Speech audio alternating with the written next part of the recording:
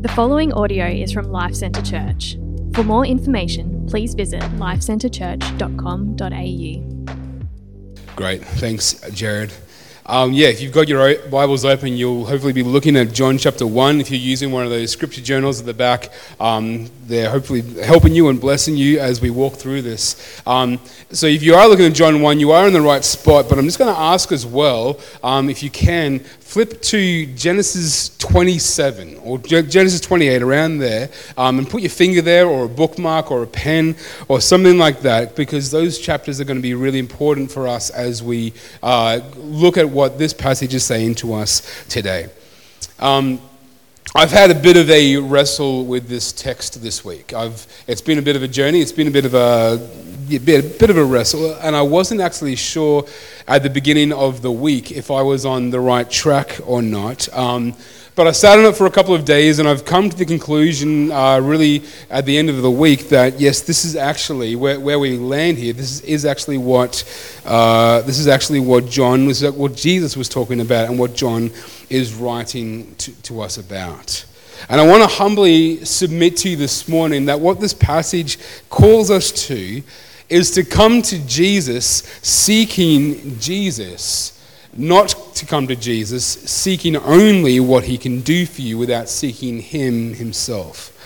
Come to Jesus for Jesus, not come to Jesus for what he can do for you. Some people come to Jesus with a bit of a subtle expectation in mind that following Jesus will improve their life, their financial position, their social standing, their health, or whatever, that Jesus is going to make their life maybe around 15% better or something like that Jesus is going to make things a little bit easier for me. Others, though, come to Jesus, and what they want is Jesus himself. They don't just want his stuff, they want him. And regardless of whether or not their life is filled with material blessing or any other kind of blessing, they still just want Jesus. And this latter person is who we are called to be as we come to Jesus. Not to come to him for ourselves, but to come to him for him. Yes, Jesus blesses us, absolutely, but the ultimate blessing is himself. This is what Jesus is saying in this passage. But it's not immediately obvious. What we have to get used to as we are working through the book of John is that Jesus is going to say things that will leave us scratching our heads a little bit.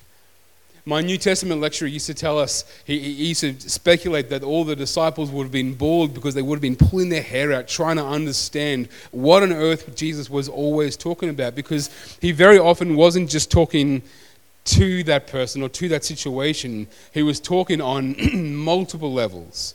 Not just talking to that person, but actually talking about something else at the exact same time. He's got far bigger things in mind. And we come across in our passage today two of those times where Jesus says things that leave us asking the question, or left me asking the question, what on earth is he talking about? Like, what on earth does that mean? And we need to dig deeper to find out what he's actually saying. And I want to focus on those today. That's in there in verses 47 and 51. I want to focus on those two particular lines today, those two particular verses, because not just because they were a little bit confusing to find out exactly what Jesus means, but actually because they take this passage just a whole lot deeper. See, John wants us to read those verses and understand what they mean. If John, I don't know about you, I'm often very tempted as I read through the Bible, if I read a sentence or Jesus says something that just doesn't make any sense, I often just keep reading because I'm just like, that's just for the too hard basket. I'll get back to that at some stage. But our conviction as Christians as we read the Bible should be, if John wrote it, if God put it in his word, he wants us to understand it. He wants us to read it and take it in. And so that's what we're going to be doing this morning. We're going to be focusing particularly on verses 47 and 51. We're talking today about this guy, Nathaniel who follows Jesus. And Nathaniel is an interesting case. He's interesting because, first of all, many people believe that he was actually known more so by his other name, his family name, Bartholomew, which would make him one of the 12 disciples then. I think the evidence for that is pretty compelling. He seems to be a genuine seeker of God.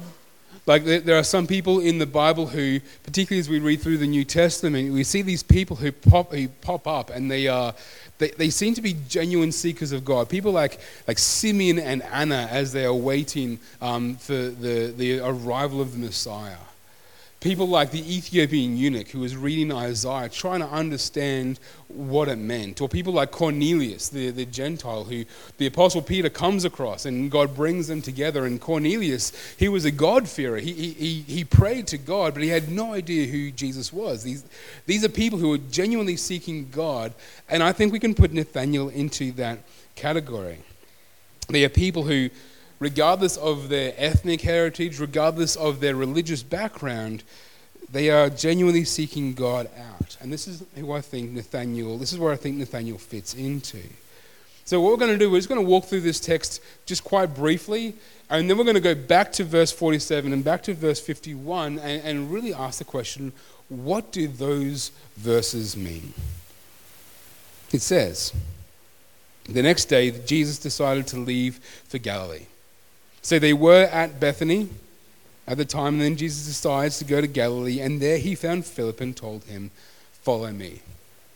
Now, it was actually quite unheard of that a rabbi, a teacher, would call disciples to follow him. Normally, it would be the other way around. Normally, the disciples would go to a rabbi and ask if they can follow him, or their families would go and do that. But Jesus flips this around, and he invites Philip to be one of his disciples. And John says that Philip was from Bethsaida, the hometown of Andrew and Peter. Philip found Nathanael and told him, now I'm assuming he's talking about himself and Andrew and Peter and John there, "We have found the one Moses wrote about in the law, and so do the prophets, Jesus, the son of Joseph from Nazareth." God's people had been awaiting a Messiah, awaiting the one who had been spoken about in Moses and the prophets, the law and the prophets. That sums up both of them. And Philip is saying, "We found him." Like, imagine hunting down a treasure as a group of people, and one of you finds the treasure. That's what Philip comes to Nathanael. "We found him." It's Jesus, son of Joseph from Nazareth. That's a fairly boring sentence there. Jesus, son of Joseph from Nazareth. It's just like an identifier. And it's quite remarkable that this is, when I say boring, it's just plain. It's just like, oh, this is who he is, this is where he's from, and he's the Messiah. Now, Nazareth was apparently a fairly small, insignificant town. It was also quite traditional and orthodox. And Nathanael, we read later on, is actually from Cana, which is just a few miles away from Nazareth. And so scholars kind of speculate that maybe there was a bit of tension or a bit of rivalry between Cana and Nazareth. And so it's for those reasons, Nathanael responds, he says, "Can anything good come out of Nazareth?" As in, really? The Messiah is from Nazareth? Like, from there, really, of all places? Philip replied, "Come and see." I mean, there's nothing more you can say to that. Just come and see. And this brings us to verse 47. It says, "Then Jesus saw Nathanael coming toward him and said about him, 'Here truly is an Israelite in whom there is no deceit.'" And if we're wondering, what on earth does that mean? I think we're asking the right question. Like, what does Jesus mean by saying that here is Nathanael, and in him there is no deceit? Is he saying that here's Nathanael, here's a guy who has never lied? Is that what he's saying? Here's a guy who has never stretched the facts. Here's the guy who has never tipped the scales or spun the truth or exaggerated the tale. Here's Nathanael, and he always tells it. Is that what he's saying? He always tells the truth? Like, is Jesus saying that Nathanael is the kind of guy that if you ask Nathanael, "Hey Nathanael, how big was that fish?" He's not going to say, "The fish was this big." He's going to tell you the truth. The fish was actually this big. Or if you say to Nathanael, "Hey Nathanael, does this dress make me look fat?" Nathanael's going to tell you the truth. He's not going to dance around that. He's the kind of guy who tells you if your zipper's down, or if you've got some parsley in between your teeth, or if you've got like a schnabby up your nose or something like that. He's that kind of friend who's going to tell you the truth. Is that what Jesus is saying? That this is who Nathanael is? Because if that's the case, is Jesus saying, here comes someone who would make an excellent candidate for discipleship? Because if that is what Jesus is saying, that crushes my heart. Because Jesus could not say that about me. He couldn't say that about me. No one can say of me, here comes Jimmy, someone in whom there is no deceit. Well, you shouldn't say that about me. Is that what Jesus is saying? That here's a guy he's going to make an excellent disciple. He's already pretty good. I don't think that's the case, because I don't think there is actually anybody we can say, such and such, they would make a really great Christian. That's not true about anybody. None of us are worthy of being saved by Jesus Christ. None of us would make really great disciples. We've all fallen far short of the glory of God, and we need to be saved by Jesus. So I don't think that's what Jesus is saying. I don't think this text actually lets us think that either. And we'll come back to why that is the case in just a minute.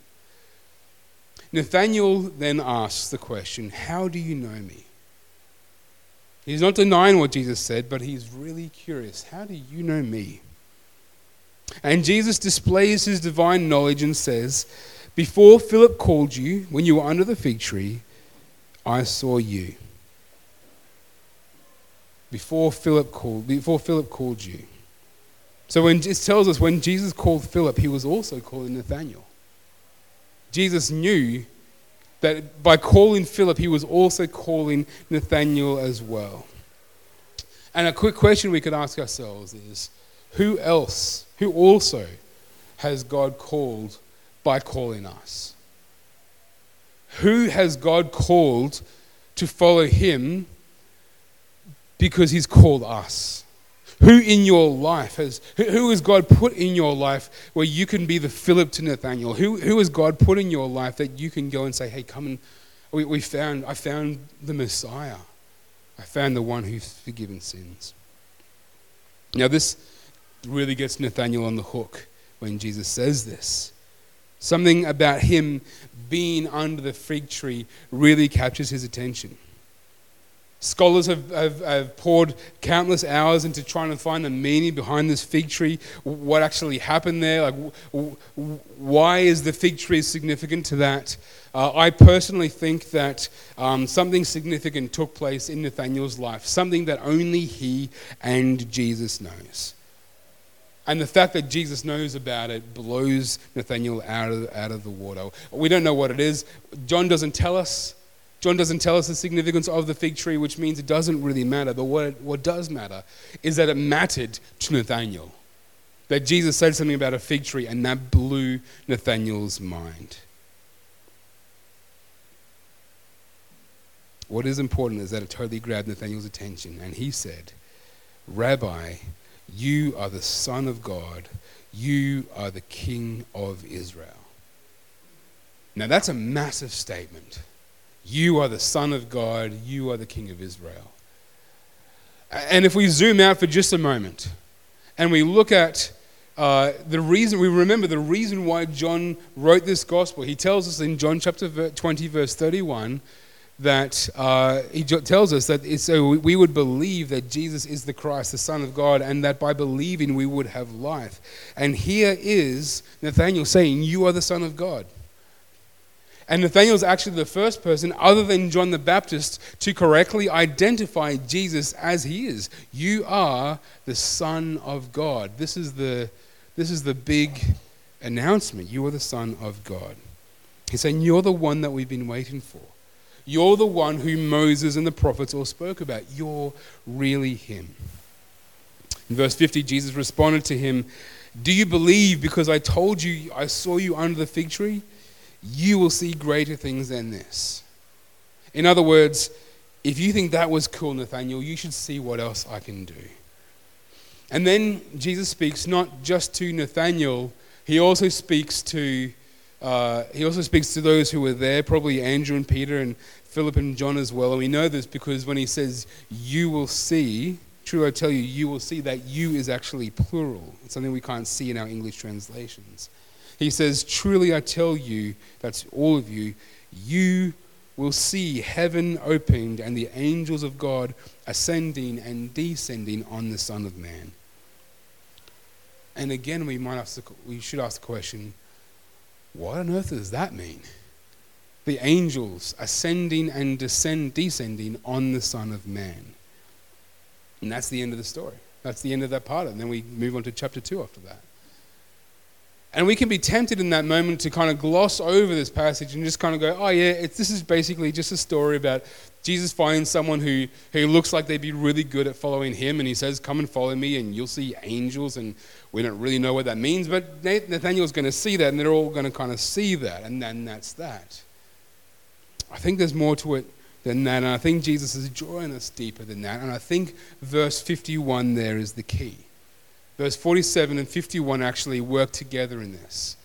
Because in verse 47, there's this strange saying, here is an Israelite in whom there is no deceit. And that kind of gives us a little bit of a clue. And if all we had to go on, what Jesus is talking about, if all we had to go on was verse 47, we'd kind of be clutching at straws. But the reference there to angels ascending and descending kind of seals the deal. Because what this is a reference to is a guy in the Old Testament in Genesis 27 and 28 named Jacob. And Jacob had this grand vision of angels ascending and descending. And verse 47 and 51 both connect us back to Genesis 27. It kind of seems a bit vague, but when we go back and we have a look at it, I think this is what Jesus is talking about here. So let's talk about Jacob. Jacob had two really defining moments of his life, two encounters with God.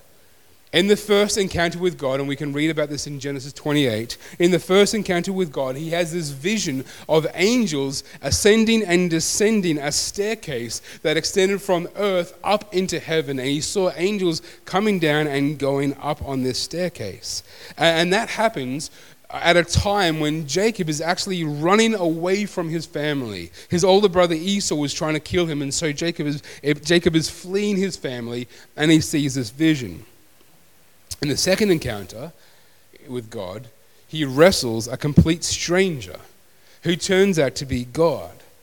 And this happens when he is on his way back to his family around 20 years later. You see, Jacob was the grandson of Abraham, the great patriarch of the Israelite nation.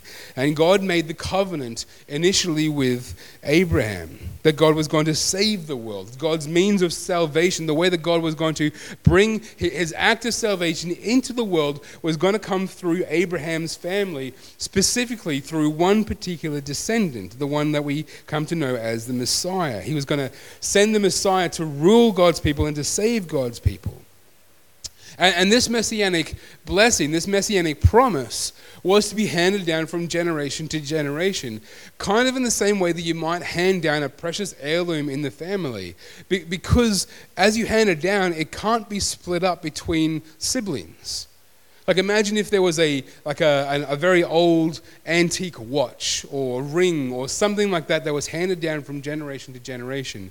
That's got to go to one child, one descendant each time. And that's kind of how this blessing worked. If the blessing was going to be handed down to somebody, that meant that the Messiah was going to come from his family tree, his family line. And so this messianic blessing, it got handed down from Abraham to Isaac. And then Isaac really wanted to hand down the messianic blessing to his oldest son, Esau. He really wanted to hand it down to his son Esau, but that was not God's plan. God's plan was to hand it down to Jacob.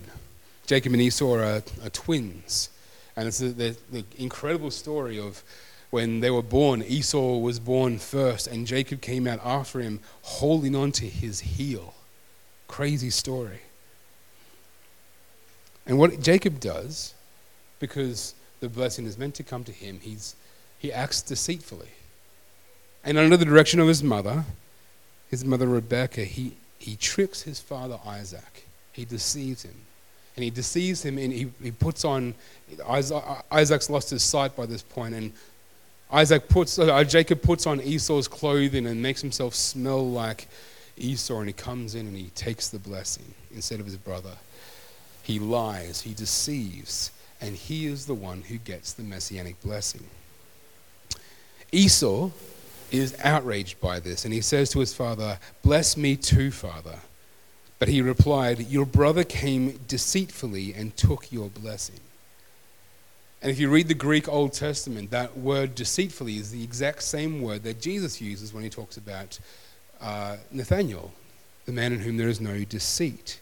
Here truly is an Israelite in whom there is no deceit. So this connects us with verse 47. Now, this is not the only time that this word deceit is used in the Old Testament. It's the first time, but it's not the only time. So we've got to dig a bit deeper. Esau then replies, "Isn't he rightly named Jacob?" You see, Jacob's name means supplanter or deceiver. That's what the name Jacob means. I don't know about you, if you've ever looked up your name meaning, sometimes you get really good ones, sometimes you get really terrible ones, like supplanter and deceiver. When I was younger, I looked up the name James, because that's... Some people don't know this. Jimmy is actually short for James, even though 2 syllables is longer than 1 syllable. Anyway, go figure. But I looked up the name James, and it said, I was excited about looking up my name. I thought it was going to mean strong or gift of God or handsome or something like that. I got really excited, and I looked it up, and it said it's a derivative of Jacob. And I was like, Jacob's a pretty famous guy in the Old Testament. That's going to be good news for me, right? Looked up the meaning of Jacob, deceiver. Thanks, Mum and Dad. That's really great. I appreciate that. I don't know why but Jacob got that name. He got that name, deceiver. And these names are really important. These names are really important. Jacob, he is the one, he is the deceiver. So keep that in mind. Jacob, his name means deceiver. Esau, I'm going through this story because there's no short way around it. Esau vows to kill Jacob, and so Jacob runs away. He's running from his family, he's running away, he's fleeing from it, and it's here that he has, on the first day of his journey, he falls asleep on a rock, and he has this incredible vision, this defining moment of God in his life. God visits him in this dream, and he's given this vision of angels ascending and descending this stairway, this place that he calls Bethel. It's the stairway to heaven, or Jacob's ladder. This is where we get the terminology from. It began on the ground, and it reached all the way up into the sky, and there were angels ascending and descending on these stairs. And so that connects us to verse 51. And God was standing with him, and he says this, and I'll read Genesis 28:13-15 for you. The Lord was standing there beside him, saying, "I am the Lord, the God of your father Abraham, and the God of Isaac. I will give you and your offspring the land on which you are lying. Your offspring will be like the dust of the earth, and you will spread out towards the west, the east, the north, and the south. All the peoples on earth will be blessed through you and your offspring." So this is the messianic blessing. The same, very similar terminology, very similar words that was used for Abraham as well. It says in verse 15, Look, I am with you, and will watch over you wherever you go. I will bring you back to this land, for I will not leave you until I have done what I have promised you. I will be with you. He's standing there with him. I will not leave you. Jacob woke up, and he was amazed at this. And he considered the place to be of great importance, so he names it Bethel. But then he does something really strange. In response to God, Jacob says, if God will be with me, so look at that word if God will be with me, he's making a vow. If God will be with me and watch over me during this journey I'm making, if he provides me with food to eat and clothing to wear, and if I return safely to my father's family, then the Lord will be my God. Now that's strange, because God just promised him that he would do all these things. But Jacob is trying to make a deal with God. If you scratch my back, I'll scratch yours. If you do this for me, then I'll follow you. Then you can be my God. Then you will be my God. See, Jacob wanted this blessing. Jacob wanted that because he wanted to rule over his brother. He even deceives his own father Isaac to get this blessing. That's how much he wants it. And then he has this encounter with God where God makes this promise to him and he says, if you do this for me, God, only if you do this for me, then I will worship you, then you'll be my God. If God gives me what I want, then he will be my God. And this is so indicative of how often we approach God. I'll be a disciple so long as God gives me what I want. Now, we might not think of it in those terms, and we can probably create a caricature in our mind of who we kind of think of with that, like somebody who never wants anything bad to happen to them, or somebody who wants to be rich. But I think deep down in our hearts, that same attitude still kind of resides. Like, God, I'm not expecting you to make me rich, but I still want a bit of comfort in my life. I want a bit of a buffer, right? Like, God, I'm not expecting that, you're going to provide me with a six-pack in my life. That'd be really nice. But at least keep, cancer away. God, I know that there's going to be difficult times in my life, but don't make it too hard. And we think this way, and we put these conditions upon God that, God, if you do this, then I will follow you. And if we do that enough, if we treat that way enough, then we'll start interpreting every single time that life doesn't go away, every single disappointment, we'll interpret that as God removing his love from us, which is never the case. It's not the case. And if we do that enough, we'll start to conclude that God doesn't love us. And we'll stop following him. And we'll say, God doesn't love me. Why should I trust him if he isn't going, if this is how life is going to treat me? Jacob is making this deal with God. Well, Jacob keeps going on the run. It was meant to be just for a few days, but it ends up being 20 years. And he gets married a couple of times. He has a couple of wives, a couple of concubines. He has lots of children. He amasses a huge amount of wealth for himself. And it comes to the time that he decides it's time to return home. He wants to go back and he wants to rule over his brother. He wants to take his spot in the family, takes what he thinks is rightfully his. And so after 20 years, he finally can. And in Genesis 32, if you want to turn there, as he's returning home, he's laying out these plans for how he's going to deal with his older brother Esau, whom he had tricked all those years before. Esau was what stood in the way of him getting what he wanted. He knew what he wanted. He tried to make a deal with God to get what he wanted. Esau was the thing that in his way. And so he comes back in quite a lot of humility. He comes back willing to make amends, willing to pay. He wants to sort things out. He's coming back working out how to deal with his problem, Esau. He thinks that the biggest problem in his life is Esau. But on his way back, he discovers that it's not that he has to deal with Esau. He has to deal with God. Jacob is on his own one night.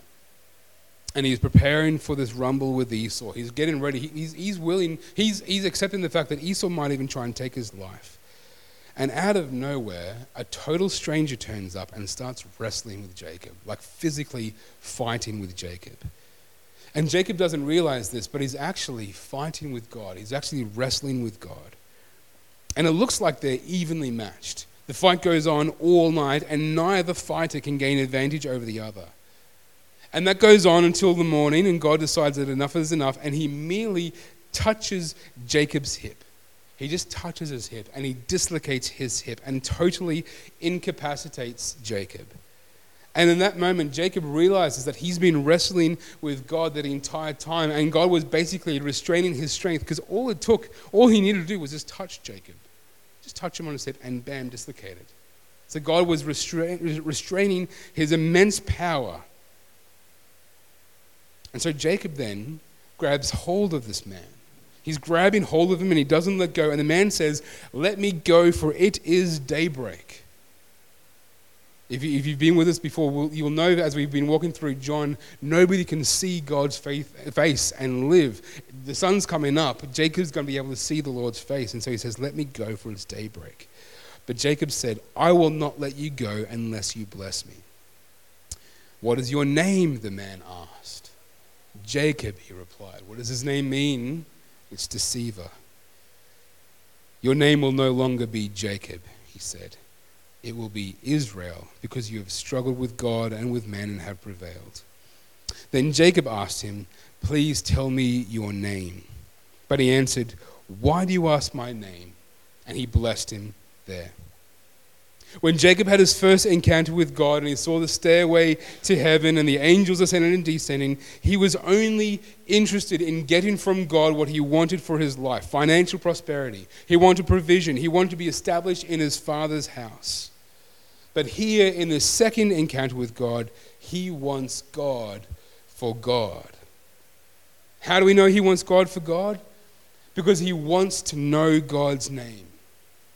And if you remember, if you go and you look at in Exodus, when Moses wants to see God's glory, God agrees. He says, "Yes, I'll show you my glory. I'll show you this." And he passes in front of him and he proclaims to him his name. The glory of God is held in his name. The name of his God is the blessing. It is his glory, because that is his nature. That's who he is. God is the ultimate and chief and most important and supreme blessing. It's who he is. When God visited him the first time, Jacob was only interested in getting God so far as God could give him what he wanted. When God visited him for the second time, Jacob was now interested in getting God, because he suddenly realized that God is the chief blessing. He wants God for God. He left as Jacob and he returned as Israel. God changed his name. He left as Jacob and returned as Israel. So come back to John chapter 1 and we look at verse 47 again.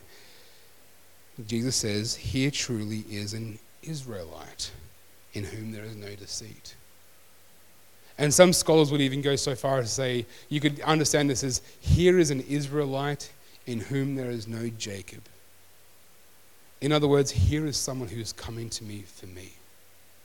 Here is someone who is coming to get me, not my stuff. Not just he doesn't just want salvation because it's good for him. He wants me because he knows that I am good. Nathanael was coming to Jesus not because he wanted what Jesus could provide, but because he wanted Jesus. Here is an Israelite in whom there is no Jacob. Now, if you're anything like me, you're struggling with this, because you're feeling like more of a Jacob than an Israel. That's how I feel. You know you're more of a Jacob than Israel. When it comes to your faith, you feel like you're a massive fraud. Like you've been deceiving people, like you've been even deceiving yourself. Well, the Bible has really good news for deceivers and for supplanters. It's got really good news for Jacobs. The good news is that God came to save sinners and liars and deceivers and murderers and gossips and exaggerators and swindlers and manipulators and adulterers and idolaters and the greedy and the malicious and the toxic and the bullies and the failures. Jesus came to save us from our sin. And we know this because God did not leave Jacob. When Jacob tried to make a deal with him, God comes, "This is what I can offer you." And Jacob goes, "Well, I'm going to make a deal with you to try and get exactly what I want, and I'm going to do what I can to get that." If it was me in that scenario, I would be like, "Well, stuff it. You don't get this," and would have left him. But God in his grace does not leave us. God in his grace draws us close to him, and he changes us. Jesus said in Luke 5, it is not those who are healthy who need a doctor, but those who are sick. I have not come to call the righteous, but sinners to repentance. When Jesus calls Nathanael, he's not saying, "Oh, here's a righteous one. He's going to be easy for me to save." No, he's come to call sinners.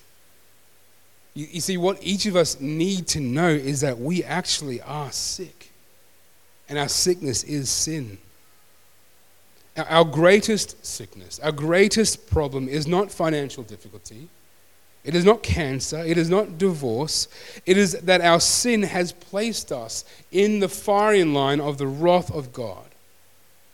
Our greatest problem is not physical. It is not emotional. It is not relational. It is not financial. It is not material. It is spiritual.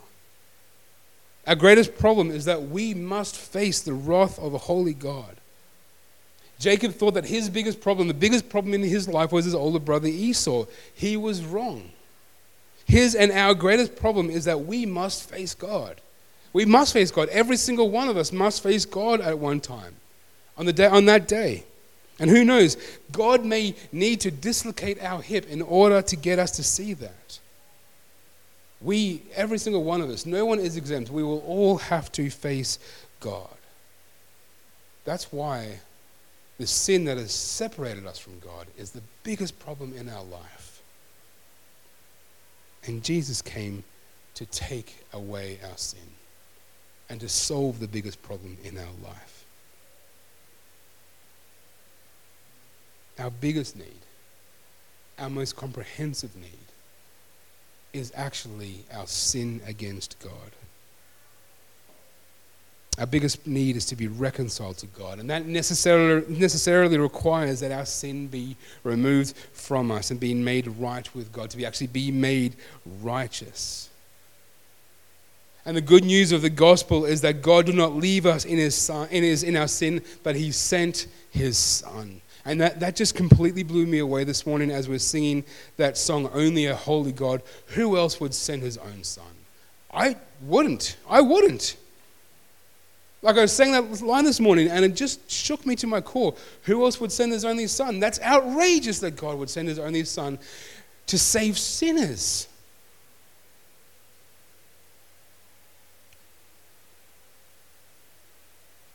The good news of the gospel is that God sent His Son to save us. Jesus came and stepped into that unfillable and uncrossable void that was created between us and God by our sin. And this is why we have to come to Jesus for Jesus, because He's better than anything else we could ever hope for. Jesus is better than anything else that we've got going on. If we have Jesus and nothing else and everything else is stripped away from us, we are in a far better position than if we didn't have Jesus, but then had everything else we think we could ever possibly want. Jesus can never be taken away. He can never be lost. And He is the only one who can solve our greatest need, which is the fact that we have been separated from God. And I think this is what Jesus has pointed to when He says to Nathanael that he will see angels ascending and descending. Because Jesus doesn't say, Nathanael, you're going to see angels ascending and descending on a ladder or on a staircase. He doesn't say that. He says, you will see angels ascending and descending on the Son of Man. In other words, I'm the staircase, Nathanael. I'm the way to heaven. I'm the way that heaven has opened up. I'm the way that heaven will be opened up to humanity. I'm the way that God will be with His people. How can a holy God be reconciled to sinners like you and I? How is that possible? How is it that a holy God who is fierce in His perfection, fierce in His white-hot, glorious holiness, be reconciled to sinners like you and I? It's only in the person of Jesus Christ, because in Jesus, God put on flesh and came amongst us. He took flesh onto Himself, and He became a man, and He lived a life that was entirely unpunishable. And then He was punished on our behalf. He took the full brunt of God's immense power. Jacob got a touch on his hip. Jesus took the full cup of God's wrath on His head when He was on the cross. He stood in our place. Our sins are forgiven if we trust in Him. Our biggest problem is resolved in the death and resurrection of Jesus, and salvation is given to us as a free gift. So come to Jesus because of who He is. That He is the God who does it. He's the God who loves us that much, immense love.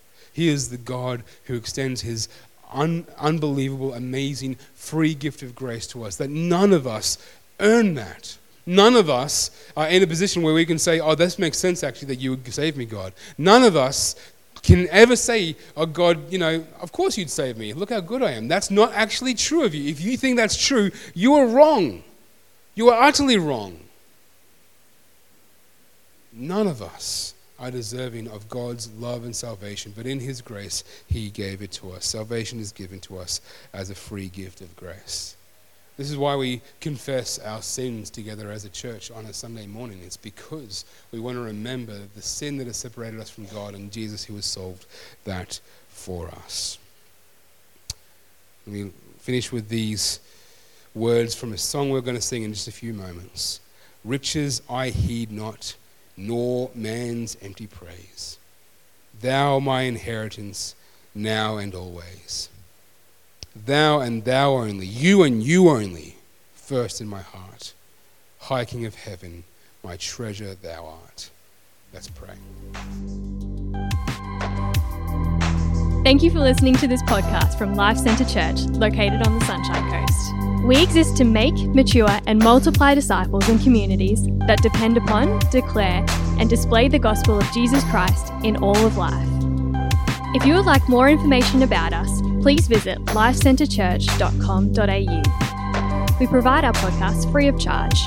Please feel free to download the content and share it with others, but please do not edit or alter the content in any way without the written permission from the leadership of LCC.